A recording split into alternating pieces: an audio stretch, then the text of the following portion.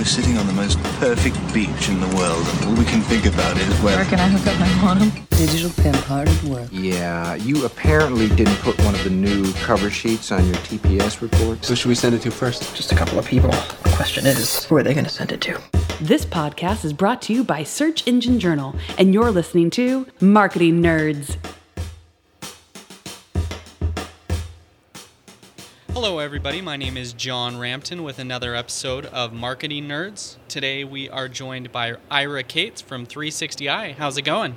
Very, very, very good. I'm having fun here in Vegas, out here actually celebrating first year anniversary with my wife. And congratulations. Thank you very much. We were able to sort of tack it on, and thanks for having me here today, John. Cool. Thanks for being here.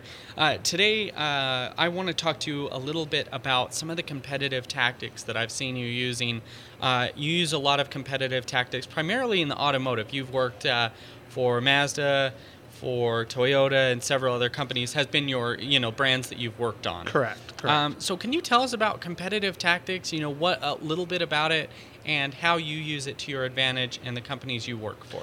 Yeah, so automotive, especially in North America, is tremendously vicious.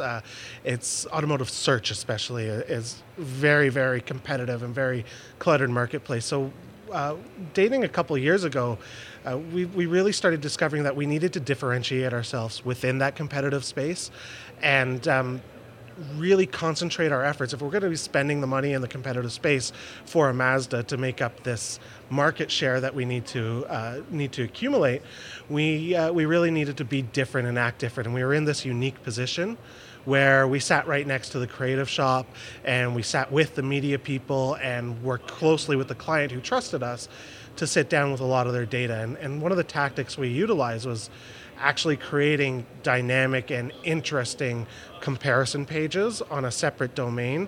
It started off as just for the Mazda 3, and you could see the example of Mazda3.ca to see how we utilize both first-party data and data we are seeing coming in from our competitive search campaigns to create a really interesting comparison between the main competitive models and what is and what Mazda was and is offering with the Mazda 3.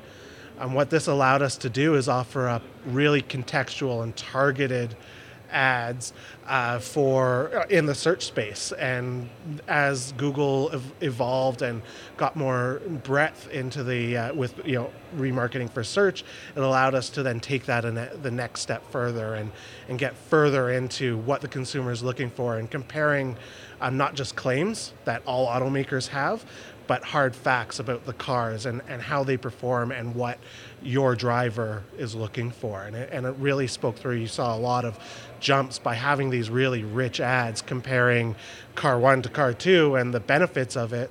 You saw very big jumps in the competitive space in CTR, which means you're going to be getting a lot more clicks at a cheaper price and get a lot more bang for your competitive dollar. Yeah, so now you speak a lot about data. What data points specifically are you looking towards? That's a really good question. So we looked at a lot of different things. We looked at from a first-party perspective, so from the Mazda's actual data, where people are buying, where they need to sell cars, where they actually have inventory to sell. Yeah. But then also from our side of the data, what is generating, what kind of keywords are generating the conversions, the build and price, the find a dealers, and then from the actual search data, the raw search data, what are our key metrics? Like, what is our click-through rate looking like? What are our CPCs, and benchmark that CPC so we can understand that what we're getting for our dollar. Is it actually converting down the line, and is it worth paying more for this? Because competitive can be very expensive. So understanding that, okay, just because it's a $15 click or a $20 click, if it's generating a $70 test drive, it's much better than paying $5 for a click and generating a $350 test drive. Yeah. So you're really mixing offline with online. Exactly. So you're mixing how many cars are at a specific location, how many people are coming in, where they're coming in, and then saying, all right, in that geographical region, this many people are searching for that online and seeing more of the behavior that's behind that, using that data to make better decisions. Exactly. Do I understand that correctly? You hit the nail on the head. So how can businesses like, your local plumber or your local electrician, how can they make use of this to make better decisions online? I think it's looking at what is valuable to you and looking. We had to take personal inventory, and when I say personal, like our business inventory, what was important to us? What key metrics were important to us? Did time on site mean something to us? Did they need to consume 5 or 6 pages before they converted? And did a build-in price? So your local business, that becomes tremendously important, because you can look what any advertiser is doing. Look at what they're doing and misinterpret what they're doing, and then you're going to be wasting your actual dollars and your hard dollars that you're spending on whatever platform you choose. So looking internally, understanding how many times does it take somebody to visit your site, and how many return visits does it take to get that person to fill out that form or to call you from your website. So something like an independent tracking number, understanding on your website when people come in through paid search, understanding how many times they need to visit before they actually dial that independent tracking number you have, that becomes really important, because then that gives you an idea of how many times you're going to need to hit these valuable keywords, and it allows you to then potentially shrink your keywords and your targets to what is going to work.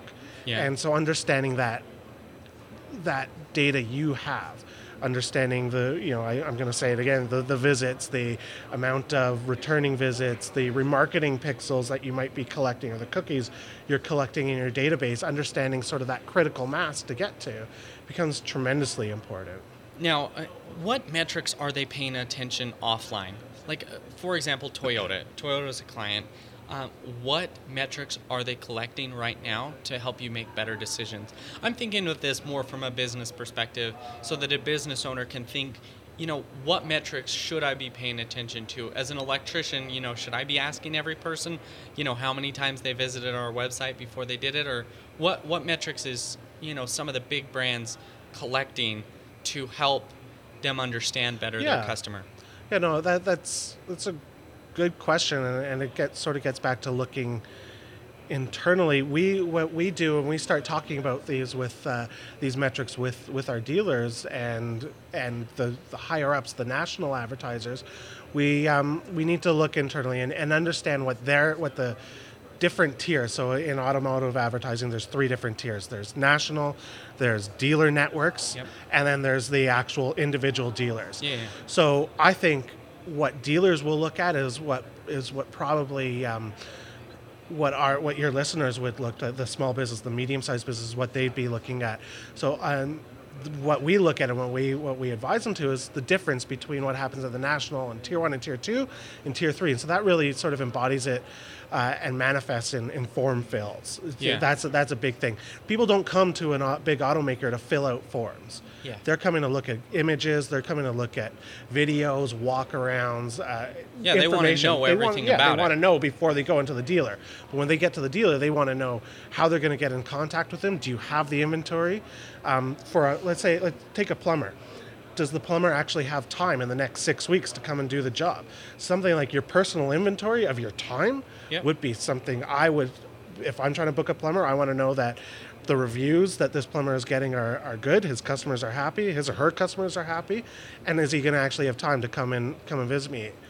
Because obviously if I'm having a plumbing problem, I want to see somebody as quick as possible. So that would be one of the biggest lessons I would want to learn if I was starting up a new campaign, and understand and make sure my website answers as well. Now, how can I be more competitive about this? So I have my brand. How can I what do you recommend?